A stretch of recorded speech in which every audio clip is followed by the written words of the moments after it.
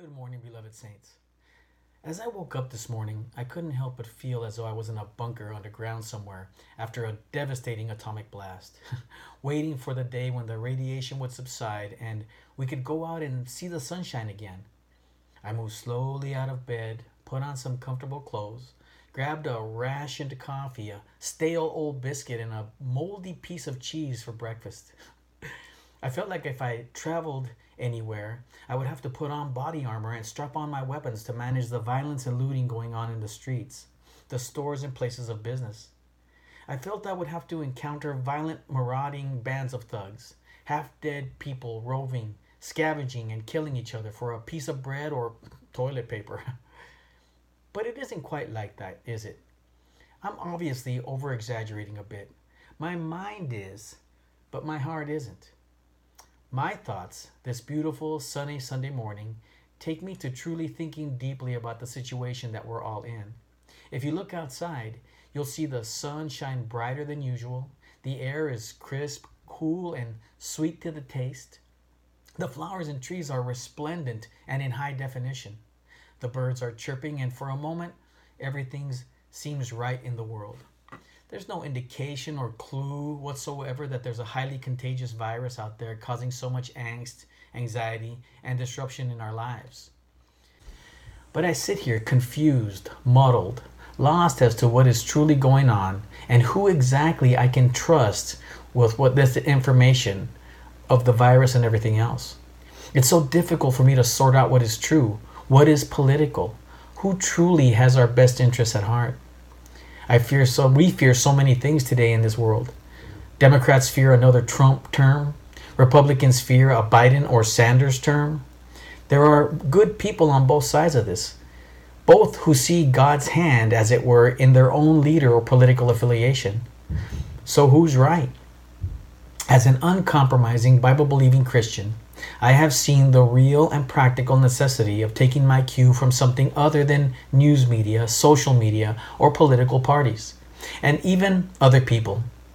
I must stick to the Word of God on this issue, as we should in anything else for that matter, that we endeavor to do in everything we endeavor to do and accomplish in our short time walking our wilderness of faith as citizens of the kingdom of God. This is the only reliable, uncompromising source of truth, reality, and strength in the worst of times. This isn't going to be a typical Bible study. I am going to start that this week, and I will do what I can to get them to you while we're in this situation. This is me just sharing my initial thoughts with you from what I believe is a biblical worldview. I'm not a man of platitudes. I'm not going to sit here and quote you a bunch of choice scriptures about how God will protect the good Christian from COVID-19 if you only have enough faith. I applaud those who do have that kind of faith, but history has proven you wrong time and time again. We live in a flawed, broken, and fallen world. Nature and humanity will come up with ways to devastate and destroy us time and time again. And countless true believers in Jesus have died along the way.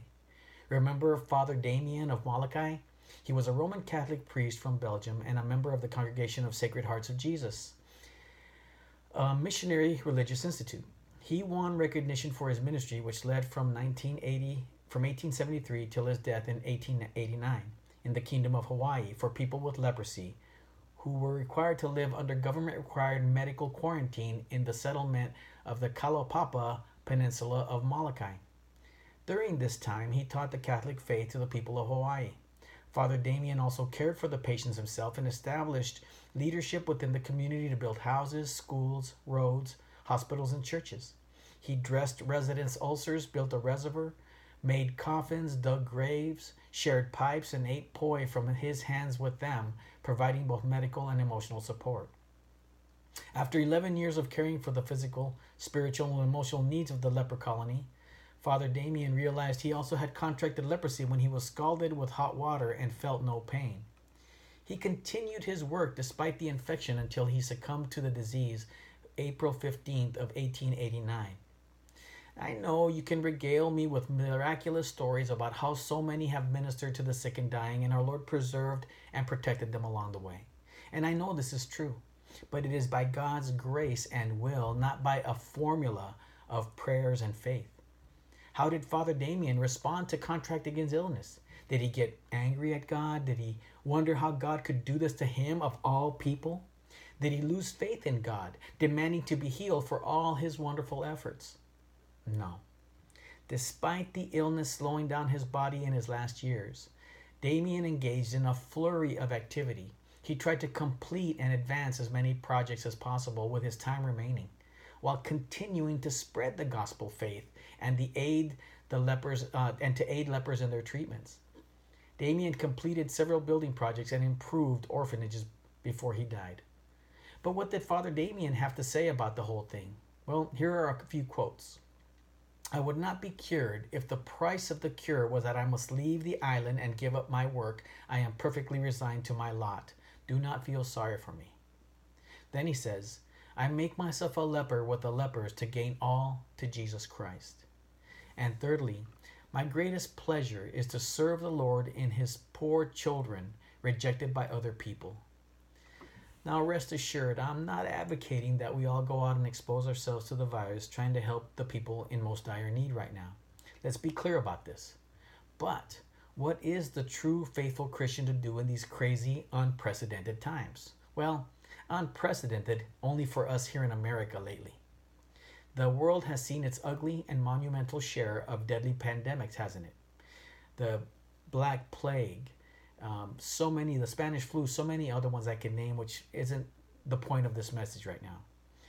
But again, this doesn't mean that just because there have been significantly worse pandemics in the world that this one should be dismissed or ignored.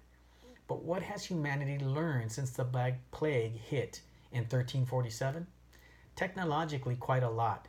Humanly, not so much. Here's the thing. Mankind has advanced in almost every area of technology except for making mankind more kind. Even with our amazing advances in medicine, technology, and everything else, nature can still devastate us in a matter of seconds, and this will continue until the end of time. But again, what is the Christian to do? I believe the Bible is as relevant and effective now as the day it was written. Its practical truths apply to us today. Why? Because it is the handbook on the soul and human nature. And if we're truly honest about it, humanity has not matured one iota. We're smarter, but not any more mature than Cain was when he murdered Abel. I personally am mostly a pragmatic Christian by nature. That is, dealing with things as sensibly and realistically as I can in a way that's based on practical rather than theoretical considerations. It's the way I was wired. I personally have a very messy, imperfect, and tumultuous relationship with my Savior. Those who know me see me as a man struggling somewhere between the sacred and profane every minute of the day. If not, just check my Facebook posts. I am not overly spiritual or holy, and I struggle with my sinful nature continuously. But while I may be weak and flawed in my walk with God, by no means is my faith weak or flawed. My faith in Him is unbreakable. But I firmly believe the reality of the Scriptures is far more real than the reality around us. We are force-fed information at a dizzying pace, and the stress, angst, and fear pile up relentlessly.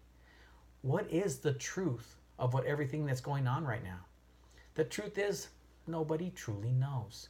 We can do our best with what we have at hand and our minute brains can take in at any given moment. But in the age of information, where information is blasted into our psyches every second of every day, do we truly know what's going on behind the scenes in the highest echelons of leadership and in the darkest recesses of this country? Nobody knows. Nobody has a handle on the truth, not one political party over another. We only know what's right in front of us and what's in our immediate surroundings. But God's Word and God in His Word are unbound by time, history, situations, or even humanity. This is what is true regardless of what else happens in our lives. So what can we take? Where can we take our strength and grace from in these tumultuous times? Well, first of all, place your faith in the truth of God's Word and dive deep into it. As opposed to the second-by-second updates, death tolls, opinions, and evil mankind does to one another, even in these times. It's time to grow in your faith and grow as a human being. Christianity was designed to make us more human, more compassionate, more loving, as opposed to evolution, who it's designed to make us more bestial. And then we're surprised when so many in society who believe in evolution are practicing survival of the fittest. Now is the time while you have a bit of extra time, unless, of course, you're essential personnel like me. But I also do have extra time because I'm not having to write 2 intense Bible studies a week and many other things that I had responsibilities over. Not writing Bible studies is detrimental to my emotional, mental, and especially spiritual well being. The next one is pray. You all know this is the most defining trait of the Christian next to love. I don't have to tell you, I don't have to give you a million scriptures. Every Christian instinctively, inherently knows they must pray. And we have to pray now more than ever. The next thing is to plan. Do what you need to do to sensibly and practically take care of you and yours. You know what that is.